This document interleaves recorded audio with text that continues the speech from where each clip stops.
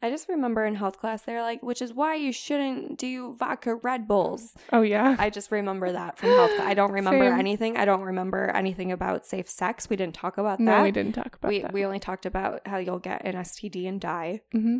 Or get pregnant. Or die. And both. You'll get pregnant with an STD and you'll die. Yeah. Love that.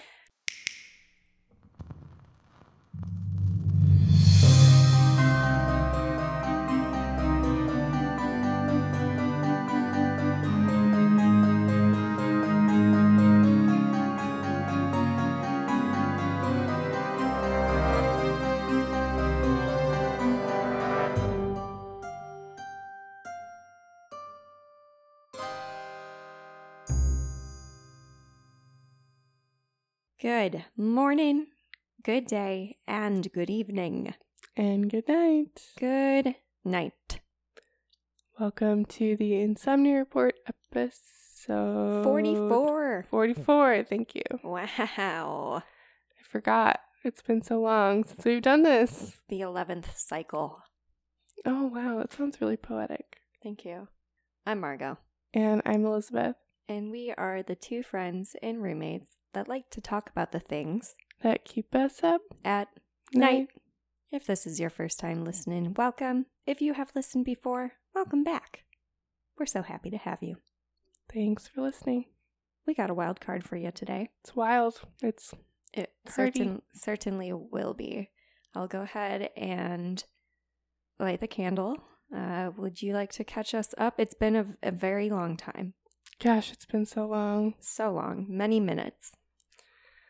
Many minutes. We've done a couple hiatuses just because we've been traveling and things like that. Life, you know. Yeah. It's really, really hot out. Ew, I don't like it. Really hot in the 90s all week, and I hate it. Yep, me too.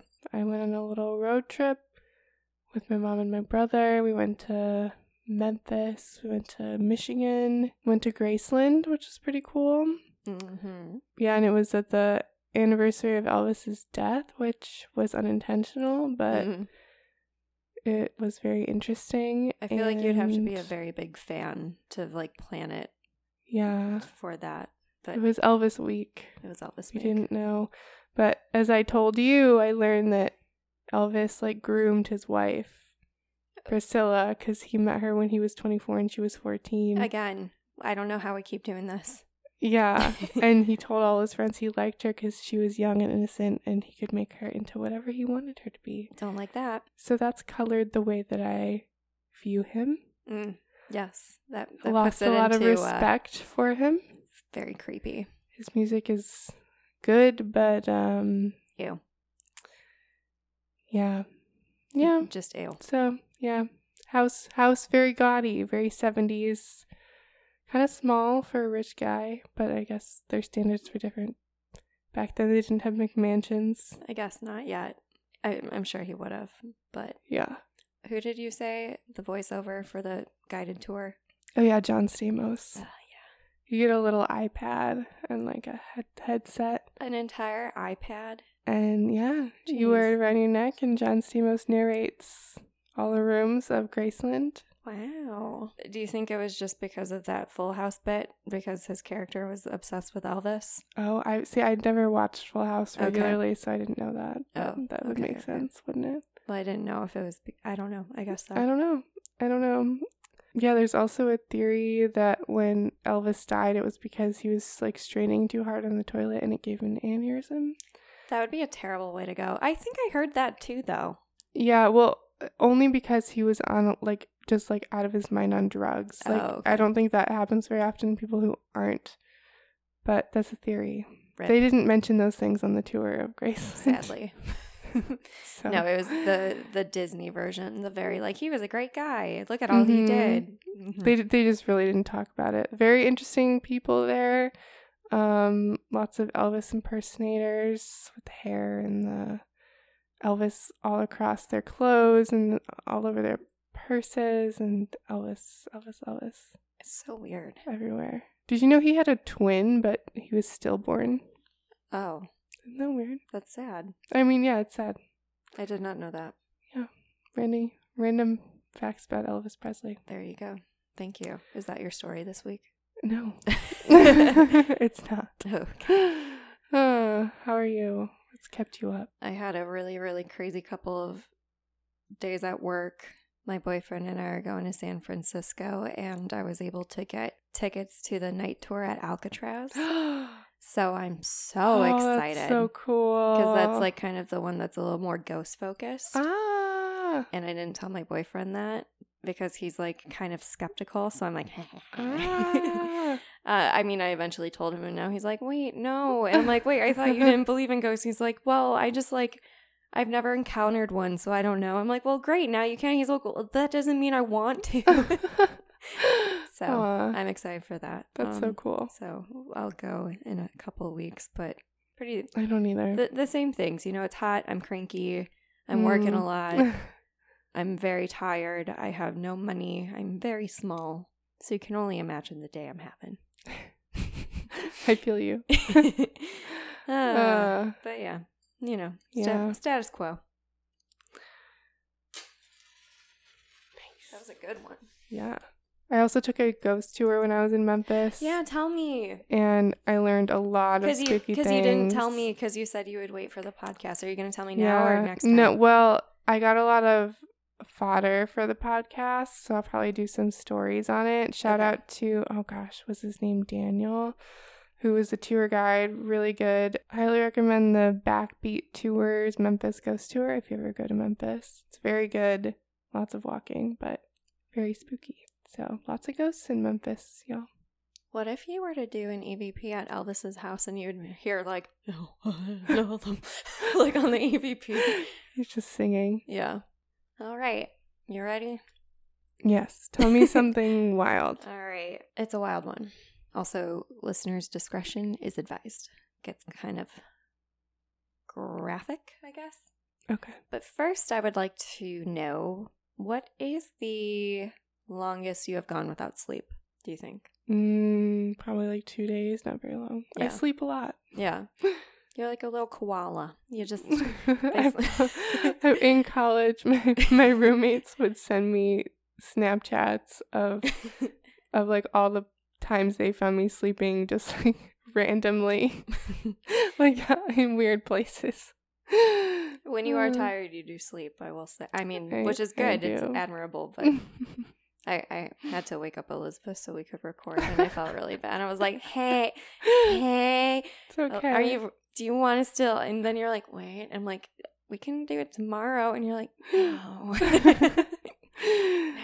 No. How long do you think is the longest someone has gone without sleep? I want to say like 10 days. Okay. Don't you like die after a certain number of like couple weeks or something, right? Well, I suppose I'll learn more about this You right might. now. You might. Today we're actually going back in time a little bit to the 1940s. And it's at the end of World War II. And there was a military-sanctioned experiment that was permitted. And scientists were trying to develop a new kind of stimulant that would allow soldiers to go days without sleeping. Side note, Elvis got into amphetamines in the military in the 50s. That's where his drug addiction started. Sorry, go on. No. That's, hold that thought. Okay. What was being developed is scientists took 5 prisoners to participate as test subjects. And since this was shortly after the Second World War, the prisoners were considered enemies of the state. Oh, they were prisoners of war? Yeah. Oh. They were told that if they were to complete the experiment, they would be set free. Huh. So to be freed, they would have to be observed for 30 days. The subjects were to stay in an airtight chamber under a controlled environment, and they would have their, oxygen intake monitored to ensure that the stimulant that they created wasn't going to kill them. So it was a type of gas that they were feeding into the room that was like a type of stimulant in the air. The room, it had books, it had cots, it had running water, a toilet, but none of the cots had any bedding. But there was also enough food supplies to have all of the test subjects be good for an entire month. Wow. So they were set up. The scientists were able to communicate with microphones, and they could also see through a one-way mirror. And the windows were viewing the chamber. It was the size of a porthole, and it had 5-inch thick glass. And this was before CC cameras, so it was kind of, you know, they weren't under constant surveillance. It was a little bit different. So the prisoners were led into the chamber where the gas would be released consistently at all times. So when the door was sealed tight, the scientists activated the stimulant. So for the first 4 days or so, like everything was relatively fine. The scientists monitored normal behavior, activities. However, around the 5th day, the conversations of the subjects amongst each other started to get increasingly heavy, and they would talk about traumatic events that happened throughout their lives. So they could talk to each other? They were like in there together? Yeah, all 5 of them were in there together. Oh, I was picturing them in like individual cells for some reason. Okay. No, they were all in the same room. That makes it like a little better. Right. Yes. Late night talks like Sal. Right. I mean, I guess if you're going to be staying awake for 30 days or however long, I feel like you'd run out of things to talk about. Did they know they were being pumped with this stimulant? So they knew that they were going to be observed. And okay, if they but they finished, didn't know anything else. Not that I know of. Okay. I think they were just told, you know, if 5 of you can complete this, you can be set free. Mm-hmm. You can leave. Okay. So 5 of them did. I'm not sure if they were voluntold or they were picked at random, or I don't know how it was determined, but 5 of them, if they completed it, would be able to leave. Okay. The subjects started eventually talking about traumatic events that happened in their lives, along with circumstances that they had gone through that led them to where they were today, and the tone started to take a dive. After the 5th day, the subjects started to develop extreme paranoia. None of the subjects were talking to each other anymore. They were all like separated. And instead, they were either talking to the porthole windows, like they were talking to the scientists, or they would whisper into the microphones, like absolute nonsense, which is so creepy, I think. They believed that they could start to win the trust of the scientists by turning over their comrades or ratting out the other people and saying, this guy is a fraud or what have you. So they were starting to kind of go a little crazy. So they've been awake this entire time? This entire time. Oh my God. Under a constant stimulant that's like in the air. So it's not like, you know, a pill or anything. So they can't really avoid it. By day 9, one of the test subjects just started screaming uncontrollably. Oh my God. Like, would not stop. He would run around the length of the chamber screaming at the top of his lungs over and over again, and it went on for 3 hours straight. As hours passed, he would attempt to scream, but he could only let out an occasional squeak, and the scientists believed that he ruined his vocal cords. This is so unethical. Oh, yeah. Oh, yeah. The thing was, the other test subjects were unfazed by this. So you would think that if someone was screaming nonstop, you'd be like, shut up! No, you shut up! You know, like, or they would get agitated, but they were just like not reacting at all. Oh my God. In fact, they just continued to whisper into the microphones. Sure enough, another one of the subjects would follow suit, and he started to scream as well. 2 subjects who were not screaming were tearing apart some of the books and ripping out pages.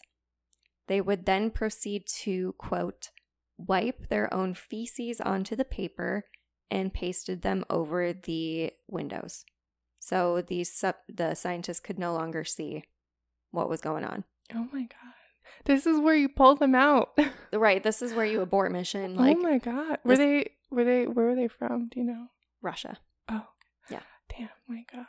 So they could no longer, when they covered the last piece that you could see, the screaming promptly stopped. As did the whispering into the microphones, so there was nothing. So the second they put the last piece of paper on, everything went silent. Oh no. And it was like that for 3 days. Like, they heard absolutely nothing for 3 days, and the scientists thought, maybe the microphones broke, but they could hear the gas being like pumped through, and all the subjects just went silent. Oh my God. Oh my God. The researchers kept checking the microphones, and they determined that they were not broken, and all of the monitors indicated that the men were still alive. The oxygen levels were fine. They were healthy, like, all things considered. Like, all the vitals were fine, like, for being with like 12 days without sleep or whatever it is now. It's the 14th day now. They just didn't go in and like unpaste the... No. Oh, okay. They did not. I don't know why. Maybe they're like, I don't want to clean that up. It's not my job. Oh my God. So it's the 14th day, and they haven't heard anything. So the scientists are gathering around to discuss, what should we do now? Initially, they didn't want to interact with the subjects. They wanted to, really have this in a controlled environment and not have anything going on. But they decided they would use the intercom and try to get some sort of a reaction, because they were afraid that something was wrong. It's like, you couldn't have figured that out 3 days ago when they went silent. Right. Or when they started screaming. When they started screaming for 3 hours. Oh my God, this is horrible. So they went on the intercom and said, quote, "We are opening the chamber to test the microphones. Step away from the door, lay flat on the floor, or you'll get shot. And if you are compliant, one of you will be rewarded with your immediate freedom." To their shock, one of the subjects replied in a calm voice that said, "We no longer want to be freed." So after they heard this, the science... So that happened. It was super cute. So they called the military, who was funding this experiment, and they discussed, so what do we do? And it was ultimately decided that they would open the chamber doors at midnight on the 15th day. So in a couple of hours, they would have everything ready to open the doors and carry this out. The chamber was flushed of the gas, and the room was filled with fresh air to prepare for the scientists to come in so they wouldn't be affected. And when that happened, the subjects spoke to the microphone and immediately started to object. And 3 different voices could be heard begging and pleading to turn the gas back on. Oh my God. And despite this, the soldiers went in to retrieve the patients.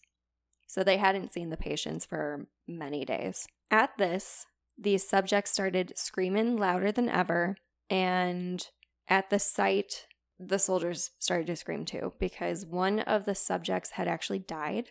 Oh no. And the other 4 had, quote, taken chunks of meat from his thighs and chest and stuffed it into a drain at the center of the chamber. Okay. Which caused the chamber to flood about 4 inches of flood water, and one soldier said that it was hard to tell if there was more blood or water in the mix. Oh. I'm sorry. Oh my God. It was also observed that the food had not been touched since past the 5th day, so they had not been eaten. The 4 living subjects had large portions of their muscle and skin torn away from their bodies, and the bone on their fingers were shown indicated that it was self-inflicted, so they were just tearing at themselves. Oh my God. By their own hands and not by their teeth. They also were tearing at their abdominal muscles to the point that you could actually see parts of their heart and their diaphragm. Oh my God. So How are they alive? No one knows, because some of their organs were like on the table and you could like see it pumping and working. And Oh my God. some of them said that they could see the digestive tract working, and it was determined that they were eating the human flesh that they were ripping off. Oh my God. Like their own? Yeah. Oh. Okay. Yeah, I'm All sorry. right. This is probably like one of the most graphic ones I've... Oh my God. Okay. So the Russian soldiers that were working at this lab were part of a special operations unit, but they refused to return to the chamber to get the subjects. They're like, I'm not going back in there. What I saw was too traumatic. I'm not doing it. And all of the subjects of the experiment just continued to scream and ask for the gas to be turned back on and for them to be left alone in the chamber. To everyone's shock, even after all this time without sleep, the subjects had incredible strength and they were able to fight with the soldiers that were trying to remove them. One Russian soldier had their throat ripped out. Another one had an artery in his leg severed by a subject's teeth. And another one of the Russian soldiers lost their lives. So 5 Russian soldiers lost their lives in total. And it was said that some of them were so traumatized that a couple of weeks after they couldn't deal with the effects of what they saw.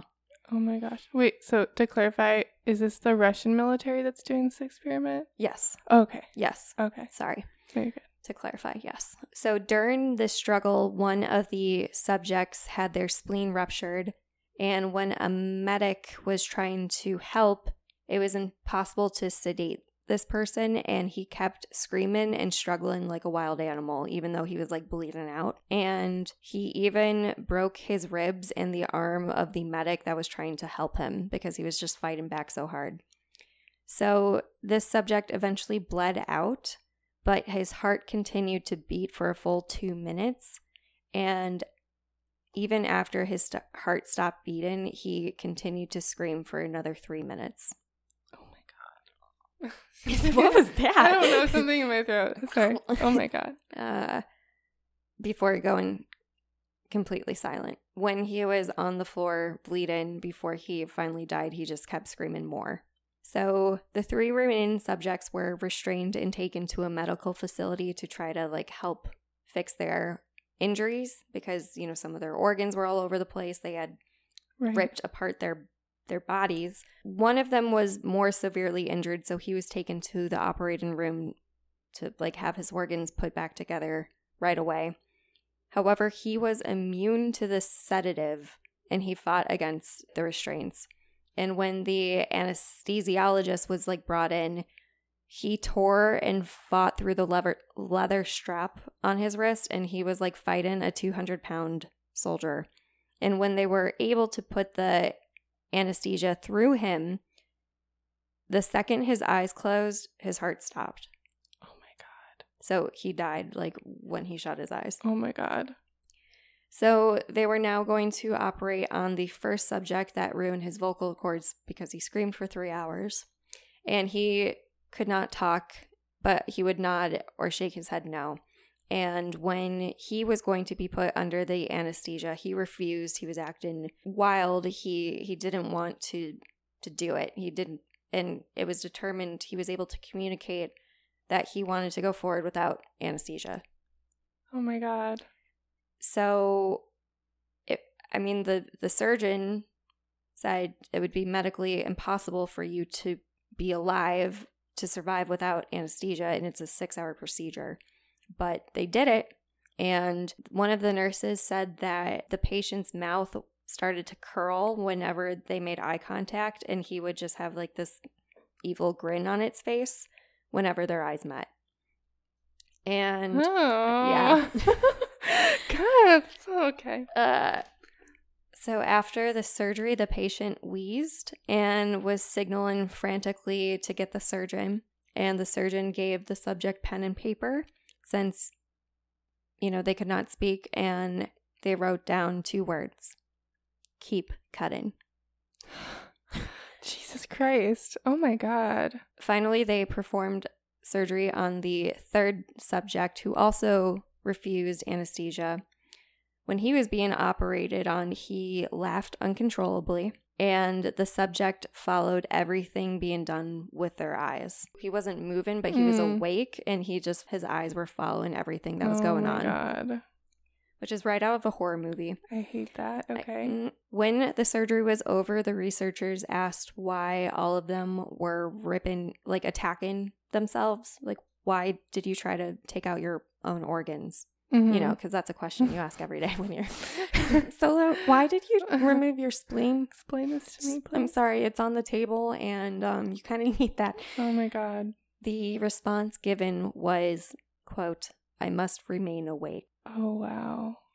So the subject's restraints were reinforced, and they were going to be put back into the chamber until they could figure out what to do. They didn't put the gas back on yet, you know, like they're just like, okay, we're going to put them in there. We're going to have a powwow. We're going to discuss this. The scientists did not want to continue. They're like, this is obviously not the right move. You do not want your soldiers to be like this. You know, like this is, I think we should stop the experiment. However, the military commanding officer wanted to see what would happen. He saw potential in this. He said, look, like, they're super strong. They're obviously, like, they want to keep going. They like the gas. Like, I think we should continue. What the heck? So despite arguing, it was determined that the gas would be turned on again. But before putting the gas back on, they came into the room and they put EEG monitors on the subjects. And for those of you who don't know, those monitor your brain waves. So once the subjects were told that they would be put back with the gas, they stopped struggling. And then once back in, one of the subjects just kept humming loudly and continuously the whole time. The other one, who couldn't speak anymore, was like straining his legs like one after another, like repeatedly. And then the third just like kept hovering his head over the pillow, like not quite touching it, but he was blinking rapidly and continuously nonstop. Oh my God. While studying the brain waves, researchers were surprised that they were all relatively normal, but on occasion they would flatline and then go back to normal. Oh my God. So the one that kept blinking with his head hovering over dropped his head to the pillow, and when that happened, his brain waves immediately flatlined and his heart also stopped at the same time. Oh my God. So everything just all at once. So he just died? So he just died. Oh my God. Then the subject that could speak started screaming to be sealed again. Let's get on with it. Stop wasting time. Just put the gas back on. And the commander then just said, okay, go ahead and continue to seal the doors with the 2 surviving subjects. And then he said, you know what? We're going to throw in 3 scientists as well. What? Oh, come on. So I don't know what the reason for this, if he wanted to do it so bad, like, why didn't he do it, you know? Which is, do you not see, like, organs are everywhere, but okay. That's such a, oh my God, okay. So when one of the scientists was selected, when he found out, like, his name was called to go in, he said, absolutely not, and he grabbed a gun and shot the commander in the head, and then he turned around and he shot the test subject that couldn't speak, and then he directed his gun to the final one, the one that was humming. And the scientist holding the gun said, I won't be locked in here with these things. And then he screamed and asked the test subject, what are you? And then the test subject smiled and he said, have you forgotten so easily? We are you. We are the madness that lurks within you all, begging to be free at every moment in your deepest animal mind. We are what you hide from in your beds every night. We are what you sedate into silence and paralysis when you go to the nocturnal haven where you cannot tread. At this, the scientist paused, aimed the gun, and he fired. The EEG then flatlined, and the test subject choked out, so nearly free. Oh my God. Holy cow. That, my friend, is the Russian sleep experiment. This is, in fact, a creepypasta. It's not real. So it's it's unlikely that it actually happened. Oh my God, thank you. Oh my God. Okay. However, a lot of people on the internet kind of debate. Mm-hmm. Like, they think it was leaked, and then everyone's like, oh no, like it's not real. So you never know. You never know. However, the longest actual report that someone has gone without sleep is 11 days and 25 minutes. So you're close. Oh. But according to this, if this was real, it was a little over 15 days. Okay. So don't know if they were acting crazy because of the stimulant that they had made or if it was a combination. But I read that and it freaked me out. And the author of it is unknown. Oh. So they don't know who wrote it or reported it, but it first surfaced in, I think, 2010. Okay. While I don't think this is necessarily real, there are indeed some instances where organizations or what have you have indeed tested things that may not have been ethical. And that will actually be my topic in the next classroom report. So this is kind of a two-parter. Okay. Because I started doing the other one and I was like, well, this would be a better classroom one. And I'm like, you know what? This actually sounds like the creepypasta. So I was like, wait a minute. They're very similar in a way. So stay tuned. That's a little teaser. But I didn't want this episode to be way too long. So that will be my classroom report. So you'll see that in 2 episodes. But because that one was pretty traumatic, I wanted to leave with some facts about sleep and why you need it. So if you go without a restful night's sleep, you can be groggy. You might even be a little cranky. And according to Healthline, people who get less sleep are more likely to actually be overweight. So there are a lot of long-term side effects to lack of sleep. Children who have shorter sleep schedules are 89% more likely to be overweight, whereas adults are 55% more likely. Sleep regulates certain hormones that control appetite. So when you are sleep deprived, it increases your levels of ghrelin, which stimulates appetite, and lowers levels of leptin, which suppresses appetite control. So it basically flips it. And sleep also helps regulate memory, focus, and productivity. So those who don't get enough sleep tend to make more errors. They have a harder time learning or retaining information.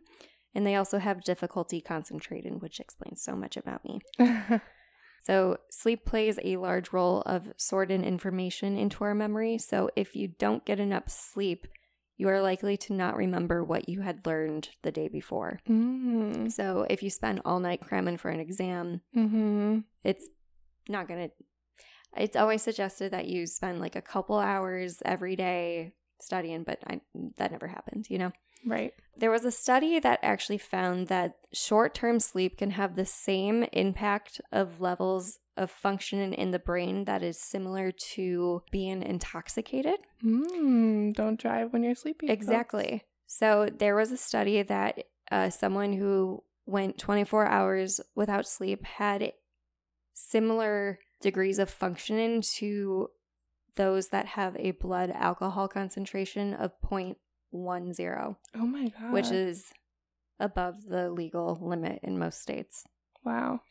So some famous accidents that have been the result of sleep deprivation include the nuclear accident at 3 Mile Island in 1979, the Exxon Valdez oil spill, and Chernobyl, to name a few, all because people were sleep deprived. According to the National Highway Traffic Safety Association, NHTSA. I was like, what's that acronym? 100,000 automobile accidents are caused as the result of fatigue. Oh, wow. And 1,500 deaths each year. Oh, my God. People who are sleep deprived are at greater risk for heart disease, stroke, or even developing type 2 diabetes.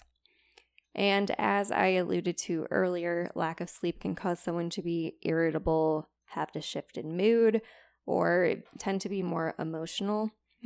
as well as long-term effects can cause a development of anxiety or depression. And further, 90% of people with depression report having sleep trouble. So it's kind of like a never-ending cycle. Yeah. And then people who don't get enough sleep tend to have weaker immune systems. Obviously recommended that an adult gets 8 hours of sleep every night. And if you go about longer than 2 days without sleep consecutively, you start to hallucinate. Oh, wow. There are 5 stages of sleep, assuming that you get the full hours that you need. So the first stage is, your eyes are closed, but you can be awakened easily. Your muscles start to relax and you produce like alpha and theta brain waves, and this usually lasts about 5 to 10 minutes. The second one, you are in a light sleep, and this is when your body temperature starts to drop and your heart rate slows, and this is like your body is pre-gaming for a deeper sleep. It's like, okay, I'm almost there. And this stage lasts about 10 to 25 minutes. So then stages 3 and 4 are the deep sleep stages, and this is when your brain produces slow waves or delta sleep. And this is the part of the NREM cycle where your body repairs, regrows tissue, it builds bone and muscle, and it strengthens your immune systems according to WebMD, which is why sleep when you are young is so vital, because your body is constantly restoring itself. Wow. Bodies are weird. Bodies are incredible. In this stage, your heart and breathing rates are at the slowest, and your brain starts to consolidate memories, but this is the part where it starts to store the general knowledge, so statistics, facts, experiences that you've had, and so on. But stage 5 is REM, which stands for rapid eye movement. So that is when it's about 90 minutes after you fall asleep, and you go through a couple of different, cycles of REM. Your heart rate starts to increase, and so does your breathing. Your temperature regulates, and this is where you have vivid dreams. Your brain actually sends signals to paralyze your body so you don't act out your dreams, which I thought was pretty cool. And evolution. How did they figure that out? Seriously, though, this is when your brain is storing memory and on the emotional level. So in stage 3 and 4, that's when it does the statistics and general stuff. But this is where it processes long-term emotional memory. It's essential for learning and development. So there you go. Get your sleep. Wow. Yeah. Thank you. Oh my gosh. Yeah, so thankfully it's TBD if the Russian sleep experiment was real. Some people believe it is. I don't think. Yeah. It's kind of like the Slender Man thing, Yeah. I think it's been floated around the internet so much that some people really do think. Mm-hmm. I don't think that particular one is, but I do think the government does a lot of sketch. I wouldn't be surprised. Sus things. I was really freaked out at first because it was making me think, I don't know, it was just making me think about how we're all just dependent on the chemicals in our brains, and if something messes those up, maybe we'd start tearing out our own organs, and right? Someone could do that to me, and I was like, oh my god, what am I? Who am I? But anyway, I thought it'd be more fun if I didn't say that. No, thank you. So, oh my gosh, it was a wild ride. It was, yeah. So it's cool that you hadn't heard that before. Yeah, but sorry. No, thank you. I feel like an ass. Cool. I like it. Cool in terms of horrible things, but I also heard one time that the day after they adjust daylight savings time, so you lose an hour of sleep, there are a bunch more heart attacks, a bunch more auto accidents, and judges tend to sentence people to harsher sentences. Oh. That's good. Just because they lose an hour of sleep. Well, I feel because people rush and they're like, oh crap, now I have to, I don't know. And they're just cranky and tired. I don't know, man. I'm always like that. I don't get enough sleep. I need to follow my own advice. This is a PSA to get your sleep. According to Harvard researchers, it's really unknown to scientists why exactly we sleep, but they just know that we need it. And to your point earlier, if you do go so long without sleep, you will die because your body can't restore itself enough, or it kind of shuts down. Yeah. It overheats, if you will. You know, like if you run your laptop too long and then it starts to like fan is like, I can't keep up, and then it shuts down. Yeah. Kind of. That's my analogy. Oh my gosh. I think that's part of, it makes me think of when I was talking about Guantanamo, how they would like just blast music for like days on end, and you can't sleep, and then you start like hallucinating. Yeah. Icky. So weird. I think everything sleeps too, like all animals. Wow. So oh my gosh. Okay. How do whales sleep? I don't know. I'm done. I don't know. But I feel like they're way more evolved than us, so they probably figured it out. Yeah. Whales have pelvic bones. They do? Yeah. Well, we're like evolved from them, right? Kind of. That was my whale. Maybe not. I don't know. I mean, I think so. Let me look. Who knows? Darwin, are you there? How do I sleep? Okay. Observations of bottlenose dolphins, and of whales and dolphins in the wild and in aquariums show two basic methods of sleeping. They either rest quietly in the water vertically or horizontally, or sleep while swimming slowly next to another animal. Aww. So they can swim and sleep at the same time. Oh, this picture is kind of weird, but it's kind of cute. Like floating horizontally or vertically weird in the reality water. is this? It's like when we all did the planking. It's kind of like the opposite. Yeah. I assume they float because they have air inside of them. Yeah, and plus they can go longer, like underwater, obviously. So they're sleeping without breathing. Oh my god, nature's so metal. Wow. Thank you for opening this can of worms. I'm going to be thinking about this as I'm sleeping. That's my mission. Do you have something wild? Yeah, it's not as much of a roller coaster as the Russian sleep experiment, but we'll see if we can make it exciting. Imagine you can make billions of dollars, but it would lead to the deaths of people around the world. Shoot. That sounds like Twilight Zone. I know. Wait, billionaires do that all the time. I know. Hypothetical. Is this like one of those moral questions? Maybe. Like, would you do it if innocent people died around the world, but you get $1 billion? Yeah, but I don't know, like, how many people? No, I mean, like, if I had $1 billion, I would give back to the community. So, no, I couldn't do that. Fuck, like, what if it was someone I know? I know you couldn't do it. I couldn't. I just had to ask. It is a philosophical question. Okay. I do like philosophical conversations, but it makes me sad. Because, like, what if someone was like, yeah, I'll take it, and then I died? I would be like, you dick. Yeah. Then I'd haunt backfired. him. I just want to be a ghost and scream at people. Back during World War II and beforehand. No. But like back in time. Oh, I thought you meant like the composer. And I was no. He died a very long time. We are talking about Germans, but okay. Oh, also World War II. Yeah. Except no Russians here. Okay. So back, during World War II and beforehand, when Hitler was a thing, he was kind of feeling competitive with the U.S. because the U.S. had this like middle class and everyone had a car. Ooh. And he was like, I need to give my Aryan race German Empire cars. Yes, people have the automobiles. Yeah. So he was like, all right, I need to give these people cars, and it's going to be called the people's car.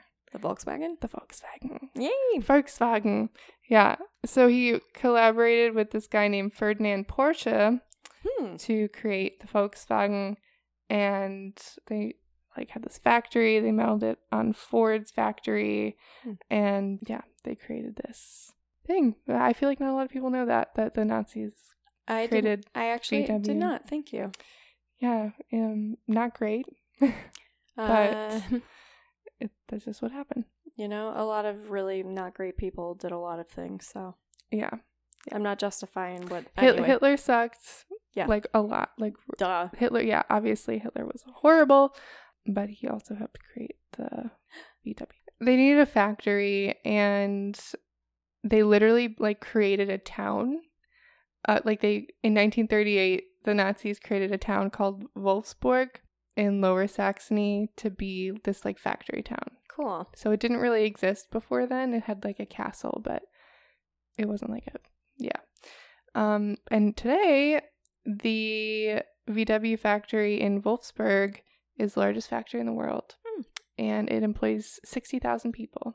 Interesting. Which is half of the population of the town.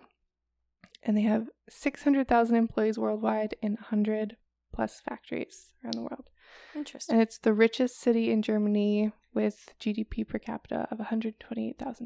Wow. So, okay. It's, it's a thing. All right. It's a thing. They make 3,000 to 3,500 cars a day. Wow.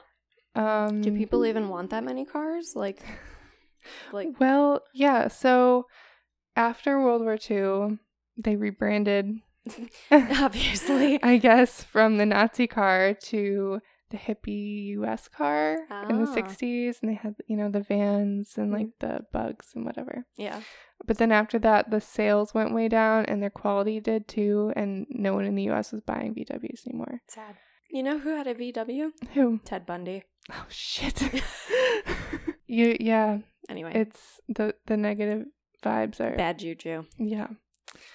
So there's this guy who came in, Ferdinand Piech. I don't know if I said that right. Peach. Peach. He was the grandson of Porsche, and they brought him in to like save the brand or whatever. And he decided, or he invented this car. It was like a clean diesel car. So that was like their new thing, and his idea to like revive the brand of VW in the US and around the world.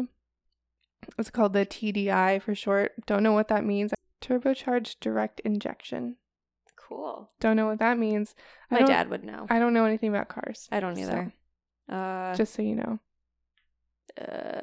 Well, it's for direct fuel injection, whatever that means. So the fuel injector went out of my car a few weeks ago. Installed it, and then I couldn't drive. Did you have to Uber? No, it was when I texted you. I was pulling into a parking spot. Oh, okay. And thankfully, anyway. Yeah. Oh yeah. No, I'm sorry to hear that. It's okay. It's fixed now. Thank you, Father, for fixing. So the thing with diesel cars, because it's normally just like trucks and stuff. Yeah. They use diesel, right? Yeah. So diesel does not burn cleanly. The engines are similar for standard gas engines and diesel engines, but diesel produces a lot more pollution, even though it produces less CO2. Oh. And the main thing it produces is nitrogen oxide, also called NOx, which leads to air pollution and damages lungs, and it's just like really, really bad. It produces 20 times more NOx than a gas engine does. So that's the problem with diesel. And it also, creates smog. Like when you are in a city and you see the smog, that's NOx from the pollution. And acid rain, it causes acid rain. Ew. Totally messes up plants and stuff. And it gives people asthma and other health problems, including heart problems and even cancer. Jeez. So NOx is really bad. So they needed to find a way to have these diesel cars that produce this NOx, but like not exhaust it out. Sure. And so VW created these NOx traps that burned it before it was exhausted out. But this was really expensive, and they had to be replaced all the time. So it wasn't really a good solution. Okay. And at the time, and I think maybe even still, the US somehow has stricter NOx emissions laws than in Europe. Which seems like it should be opposite, because I feel like Europe regulates that stuff way more, but I don't know. Who knows? So here's where it amps up a little bit.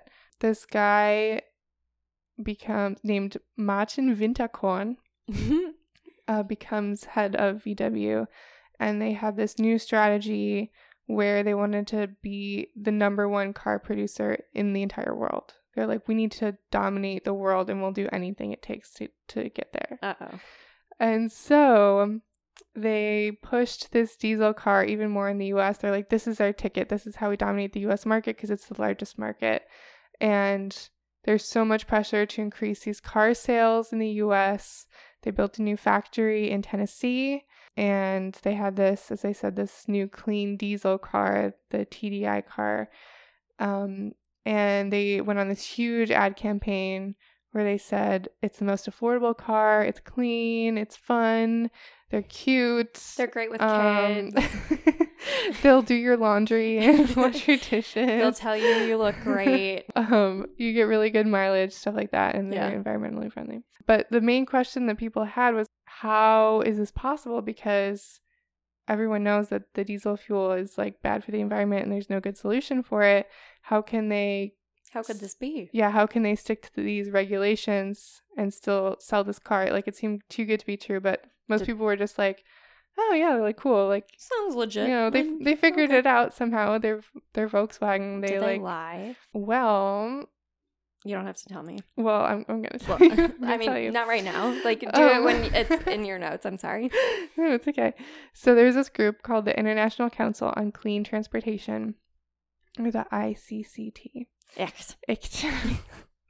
Cute. And they were like, cool, like, VW figured it out.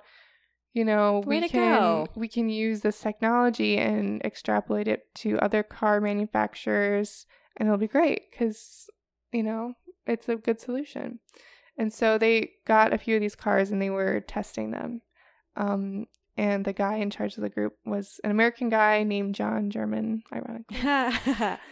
And so this group, they worked with environmental regulators and emissions regulators basically to just make sure that they're doing it correctly and they're regulating the emissions, I guess. Sure. They test these cars in a couple different ways. They do it in a lab where there's no one in the car, and they have this, I forget what it's called, but it's like, I don't know how it works. Like I said, I don't know anything about cars, but they turn the ignition and the car's on these like rollers, so the wheels are moving, and so the exhaust is coming out, and they have a pipe fitted to the end, and then they can like measure it. Interesting. The exhaust. Science rules. Yeah, and then they also have a version where it's a portable emissions test machine, and they do it while they're driving on the road. So they'll put it in the trunk because it's small, and then they like attach it with a hose, and then they're driving the car around, and then they can test it that way. So they can do it both in the lab and on the road. Nice. In like 2011 and 2012, there was this report that came out from the Joint Research Center. They're part of the European Union. They're like the scientific arm of the European Union. And they showed that Europe had increased diesel emissions, but no one really knew why, and no one really did anything about it. So, like I was saying, the ICCT, they were testing these diesel vehicles because they were like, oh, Europe has this problem, like, I guess VW in the US has a solution. Maybe we can help them, or maybe we can work something out. Yeah. America runs on diesel. Sure. Apparently. I guess. Apparently. So the University of West Virginia was helping them test the vehicles. And as I said, they did it on the road. They did it in the lab. And they noted that there's always like the emissions standard and the one that the company says the cars produce, but there's always some variation depending on where you're driving, and just like, you know, in the real world. Sure. It's not always perfect. Sure. So there's always some variation or deviation from the standard emission levels, but in the VW cars, they were like very confused because in the lab, they met all of the requirements for the emissions, but when they were driving them on the road, it was like their NOx levels were 40 times higher than what they saw in the lab. Weird. And they were like, what's going on? This doesn't make any sense. Right. Like, how can it be one way in the lab where it meets the standards and then they're driving around and it doesn't anymore? So they didn't know what to do, and they were doing all these tests, and they thought at first like, oh, it's just the car. Like, right. The car there's something wrong with it. But how could it still pass the test in the lab? So they just like really couldn't figure it out. And so then the guy running the study, John German, he thought about it could be this thing that he's seen before, and that people have used in vehicles before. It's called a defeat device. And like I said, manufacturers have used these in the past. They're illegal, and they face really heavy penalties. But it seemed like it could be the only option because there were no other, because they had just tested it so much. But this guy, John German, he was like, I can't say that VW is using this in their cars because otherwise they'll sue me. Right. And like nothing will happen. Right. Because they're this gigantic company.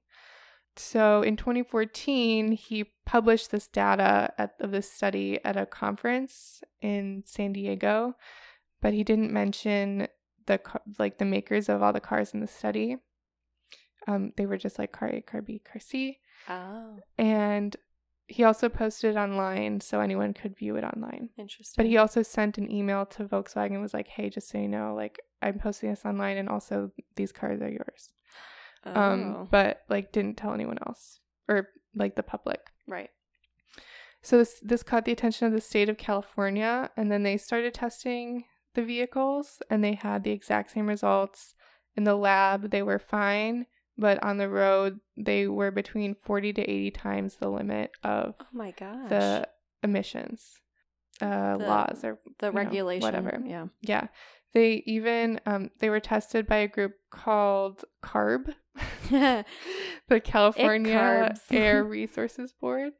And they drove a VW Jetta, like from Los Angeles to Seattle and back. They just like drove. Imagine having that in your job. Road trip. I know, right? And they had the testing thing on it the whole time.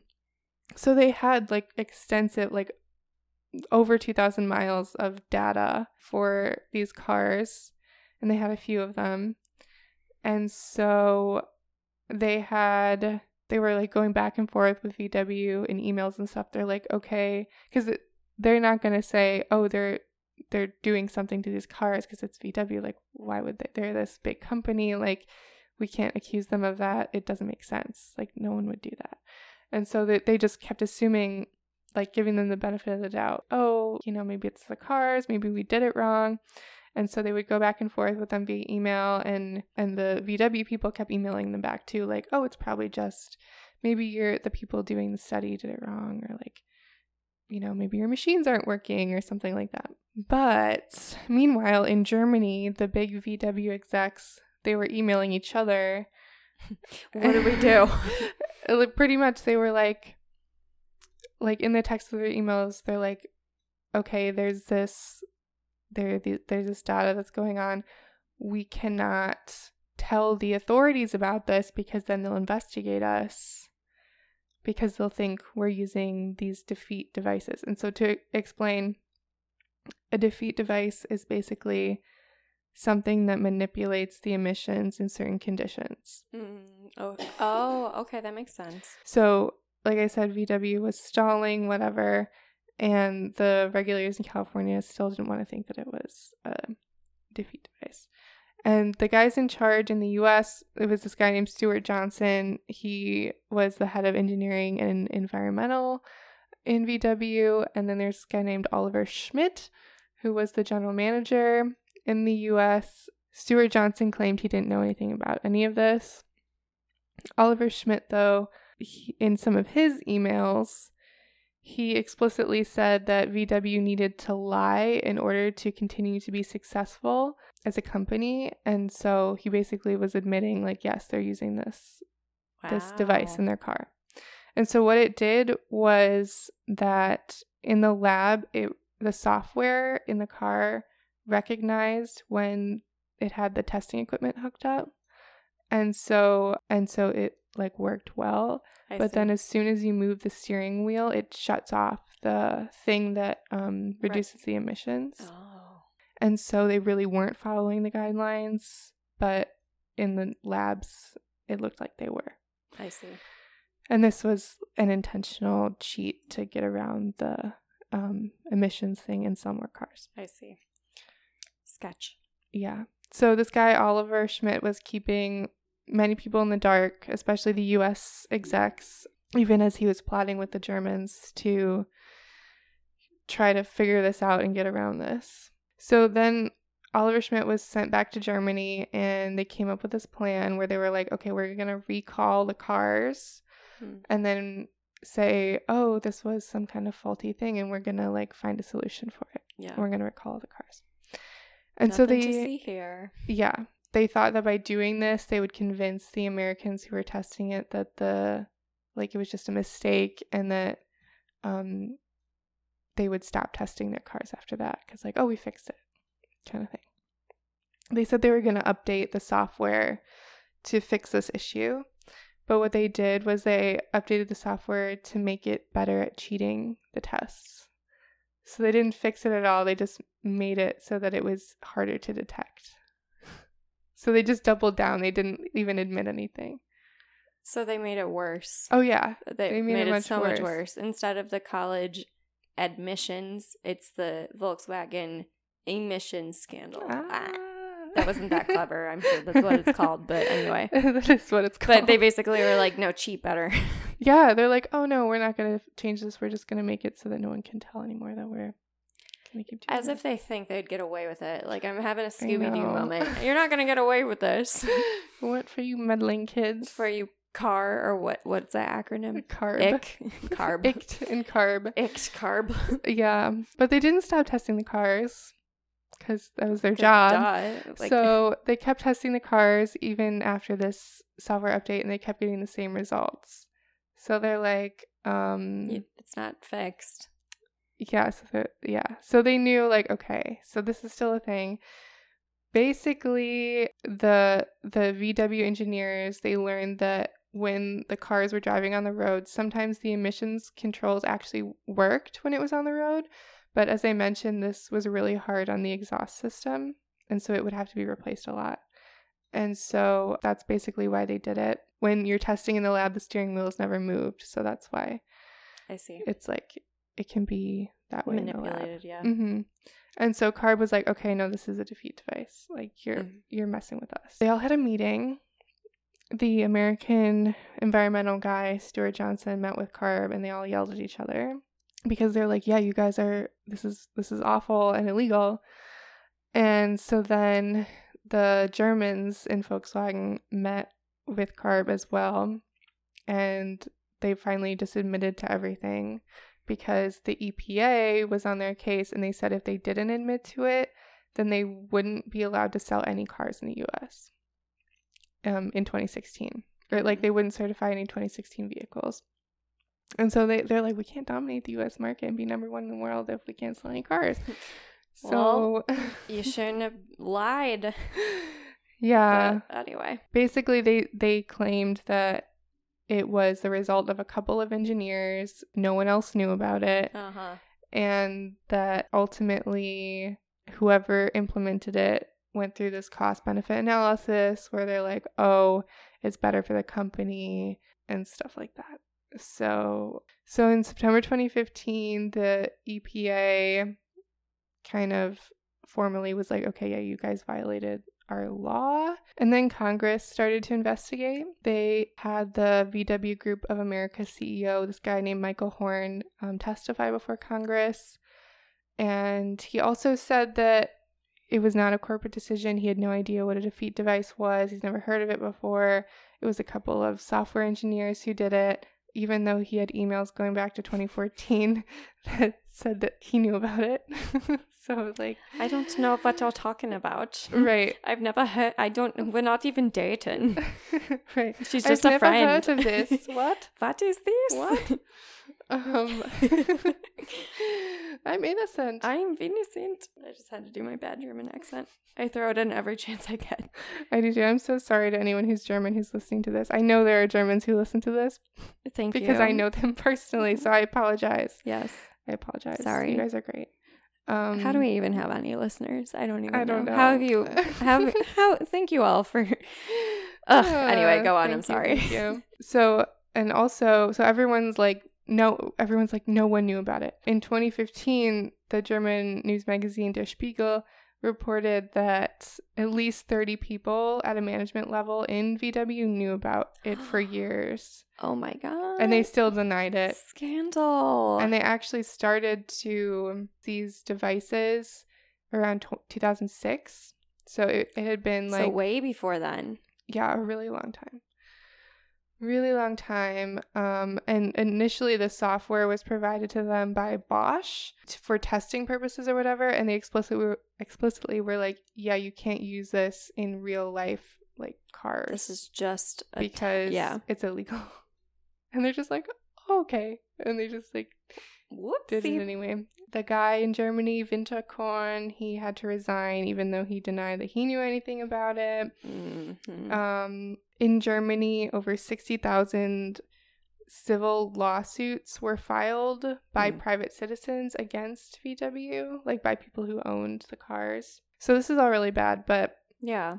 One of the worst. So this is, for the side note, I got a lot of this information from the documentary Dirty Money, which our fave. Reference a lot. It's just really maple good. Syrup still gets me. I know. I can't. The maple syrup. So this is the first episode. It's really, really good. Highly recommend watching that. This is one of the worst parts. Okay. It gets worse. Okay. So VW was marketing these diesel cars, and they didn't want people to know that they were like really harmful. So they wanted to create their own data to show people that it was fine and to convince them to buy the cars. So they created a fake research company called that is so it's so shady.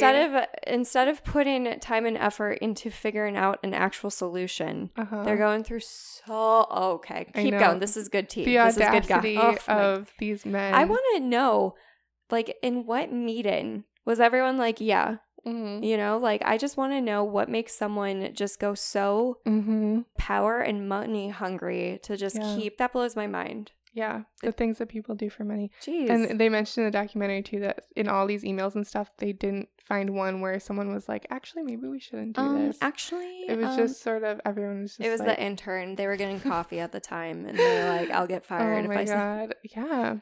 Oh, bummer. Okay. So they created this fake research company called EUGT, and it was funded by them, Mercedes, and BMW to study diesel exhaust. And they paid over $700,000 to a organization called Lovelace Respiratory Research Institute in New Mexico. And they conducted a study. They wanted to show that this new diesel engine was more environmentally friendly than old diesel engines, and that it wouldn't cause health problems in people. So they were very into this. The execs delivered the testing equipment to the lab themselves. Like, they drove the test cars there personally. It was very like hands-on. And VW also got to see the real-time data in the study, which is very unusual. So their initial study proposal had a human on an exercise bike in a room where they were pumping it with diesel exhaust. I'm sorry. And then they would see afterwards what it did to them. So This is like the PFOA shit all over again. I know. Ugh, so God. They didn't end up actually doing it on humans. Right. I was thinking about this as you were talking about the gas in the room, because it's like the same thing. That was weird. So you're like, Yeah, but they actually did it on monkeys. Oh. So they put them in these like boxes and they trained them to watch TV. So they would turn on cartoons. Oh, cute. Yeah, but But actually not cute. I'm so sorry. Well, no, like, that is cute. But they had these hoses in these boxes, and they were attached to the car exhaust. So they would turn on the car and then just pump them with this diesel exhaust for like 3 to 4 hours at a time. These monkeys. And so they did it with the quote unquote clean diesel engines and then an older one. And then they would take them back to the lab and do all these tests to see like what it did to these monkeys. Oh. These poor little monkeys. They just wanted to watch Fairly Odd Parents. I know. And, you know. Yeah. But then the guy leading the study, once he found out they were using a defeat device, he was like, we can't publish this. And so he refused. Then they call this Monkey Gate. And like in their court case, VW filed a motion so that none of this would be included. So because if a jury heard this, it would just be like game over. Yeah. So, jeez, this is not mentioned in court. Okay. See, how does that? Like, how does... I don't know. How do you decide what is... Okay, go on. I don't know. I'm not a lawyer, obviously. So the state of New York got involved and they sued VW for fraud. They found emails on things where they were talking about how the executives were looking at penalties that other car manufacturers had faced for similar things. And they were weighing, like, can we accept a penalty like this? They're like, should we move forward with this? I think we should because we can pay this amount of money, right? Kind of thing. Like, it won't bother us that much if they catch us and then we have to pay this amount of money.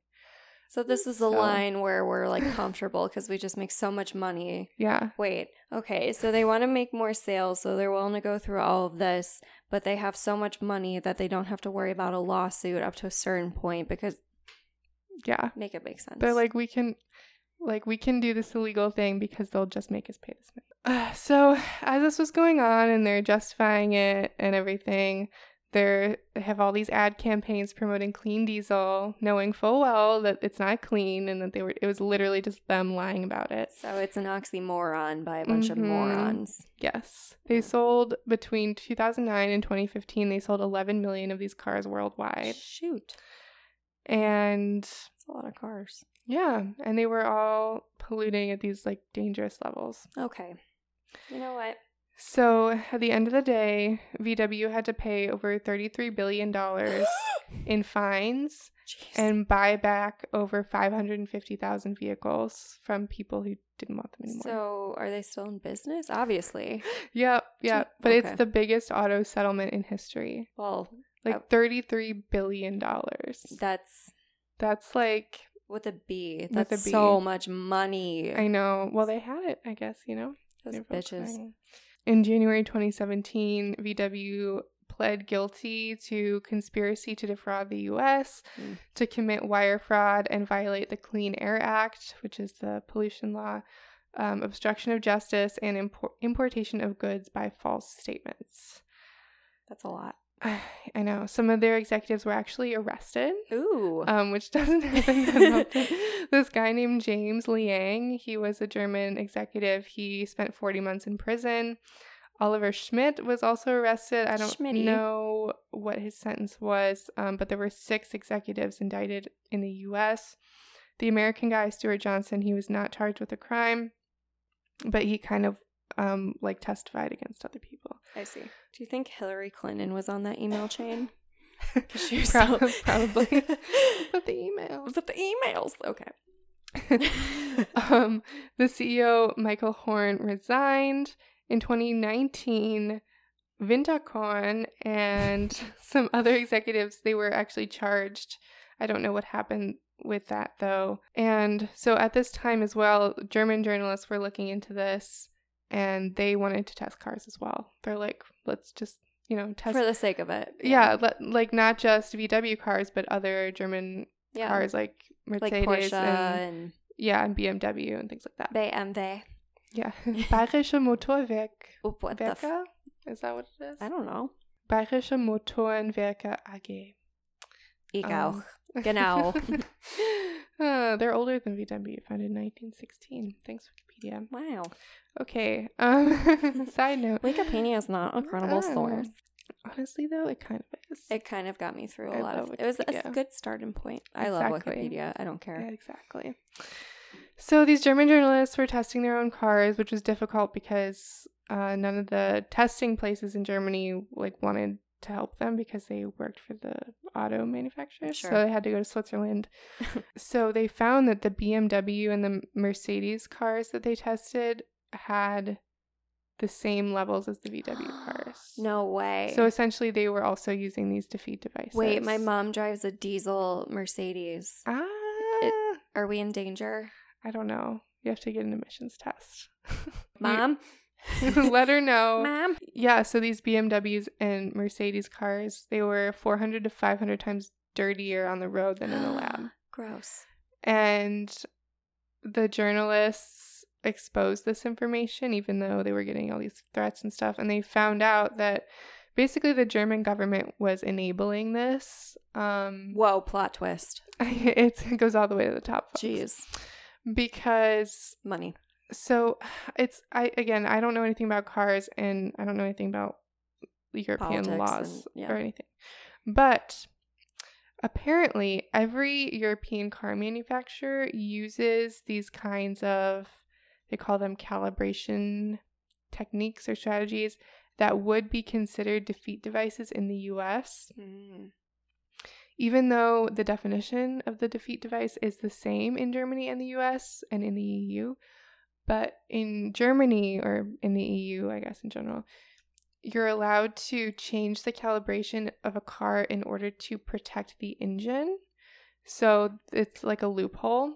So the manufacturers can do it this way and then just say, oh, we just need to do it this way to protect the engine. And then they can get away with it. It's like really, doesn't really make a lot of sense. No, none of it does. And in Europe, they also have a problem with enforcement.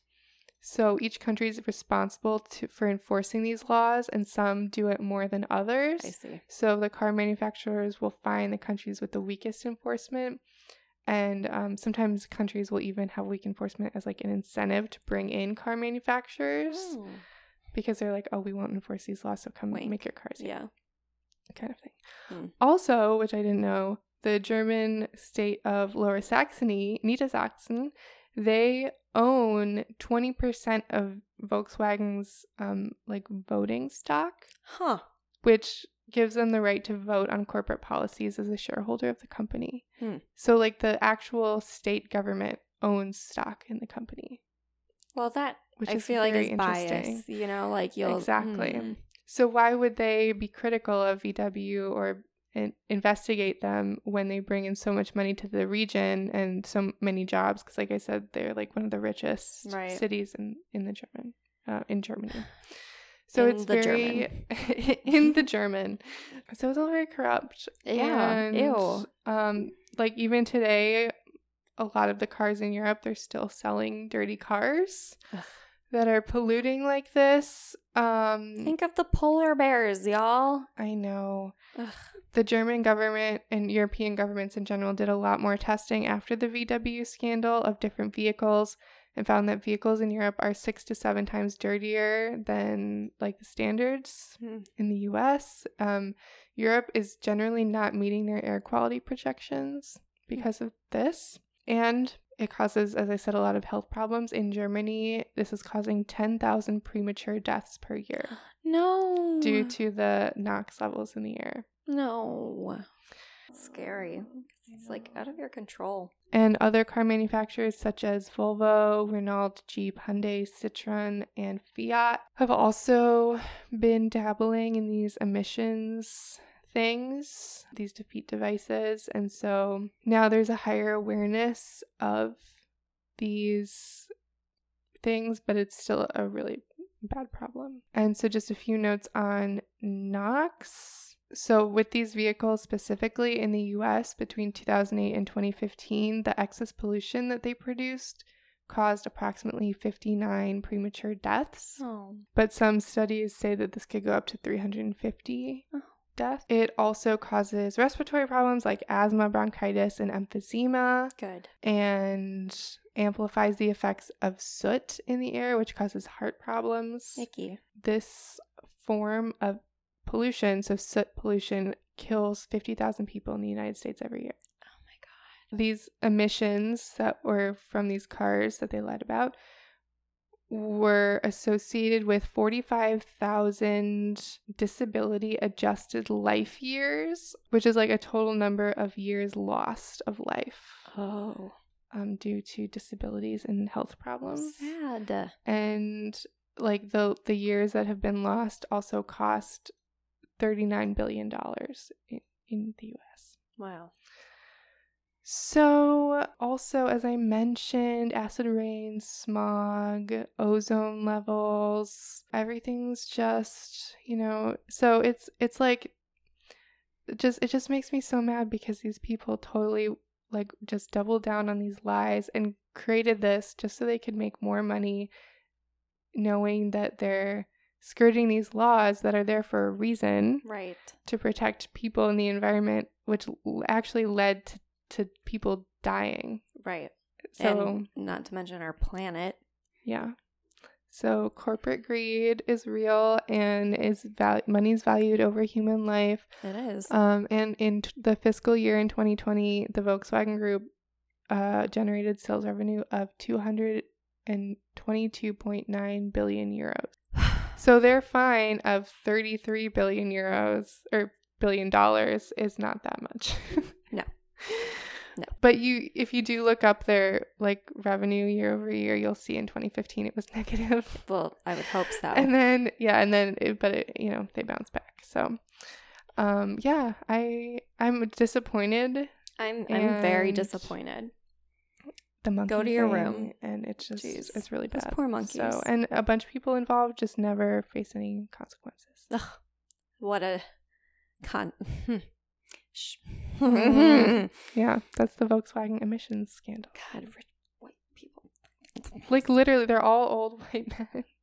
God. Most of them, at least. And it's like I'm sure they're German, but yeah. Gosh, darn it, I'm angry. I know. Ugh, gosh. I want to I don't know. I feel like a yappy dog. I just need to bark at something. Well, it makes you wonder who else is skirting these laws. And I have no trust in anything. I don't know. I bought these pants when I was on vacation, and I put them in my hamper today. And I noticed as I took the tag off that there was a tag inside that said may cause reproductive harm. Excuse me, for pants? So I was like, cool. How? Why? I think it's a PFA thing. Really? It's at the state of California. You have to label everything that could potentially be toxic. Oh. And so you'll see on a lot of different products they have may cause reproductive harm in the state of California. Great. Only in California though. Only not in Illinois. You're fine. You'll be okay. Yeah. Ew, it makes me also mad. No. Fiddlesticks. Mm-hmm. So that's that. Love it. Love white collar crime. Because all they get is a slap on the wrist. Yep. Basically. While legally people who are dealing weed or something get life sentences. Make it make sense. It doesn't. It doesn't. It doesn't. Especially now that weed is legalized in a lot of states. Mm-hmm. Any non-violent marijuana charges. Ugh, I know. So angry. Jesus Christ. All right, cool. So, damn, dude. I know. I just want to be in that meeting. Oh, really? Right. Oh, really, Paul? Or whatever. Oh, and okay. It's you don't think when you send an email that someone's not going to be able to find it. But I deleted it. But, bitches. Yeah. They also destroyed a bunch of documents, so who knows what else was missed. But yeah, it's it's on your computer. You're saying oh, I don't know anything about this, but it's there's literally emails. Did you not sign off on this? That you sent to people. Sounds good. Best. Yeah. Warmly. Confirm receipt. I hope this note finds you well. Actually, I'm having a pretty bad day now that you...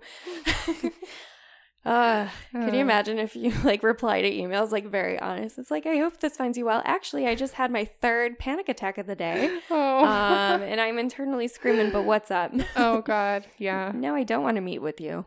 Please stop emailing me. Please don't call me ever. Please don't call me ever again. I don't even know how to do my job. Why are you asking me these questions? Jesus. Anyway.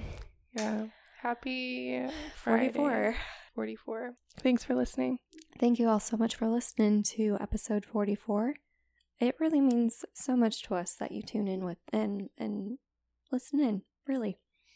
If you don't know, we, at the end of episodes, would like to thank the artists that have helped us. Our music is composed by Colin Whitlish, and music production is by Justin Toom. And our cover art is by Erica Chase. Would you like to tell them where to find us? You can find us on Instagram, Twitter, and Facebook. Send us an email at theinsomniareport@gmail.com to suggest a topic or send in a listener report. Maybe you have your own story, something paranormal, something true crime maybe. And then we alien can abduction, who knows? Yeah, whatever have you seen a skinwalker? Do you have a Divock box? Don't send us pictures of your Divock box. Well, don't send them. Don't send us anything haunted. No, don't send us anything unless haunted. It's a story that won't curse us. Yes, but we might feature your story in a listener episode, so send it our way and give us a rating on your favorite podcast streaming service. It really means a lot. Yes. It makes our day. We do a happy dance. Yes. I know that we are called the Insomnia Report, but please make sure you get your sleep. Eat your vegetables. Please sleep. Don't drive when you're sleepy. No, don't do it. If you pull an all-nighter, be responsible. Like, okay, you need sleep. Yeah. You gotta do it. I need to take my own advice. We're gonna go to bed now. Yeah. Stay sleepy and spooky, and we will catch you at 45 for another paranormal tale. Yay. Good night. Good night.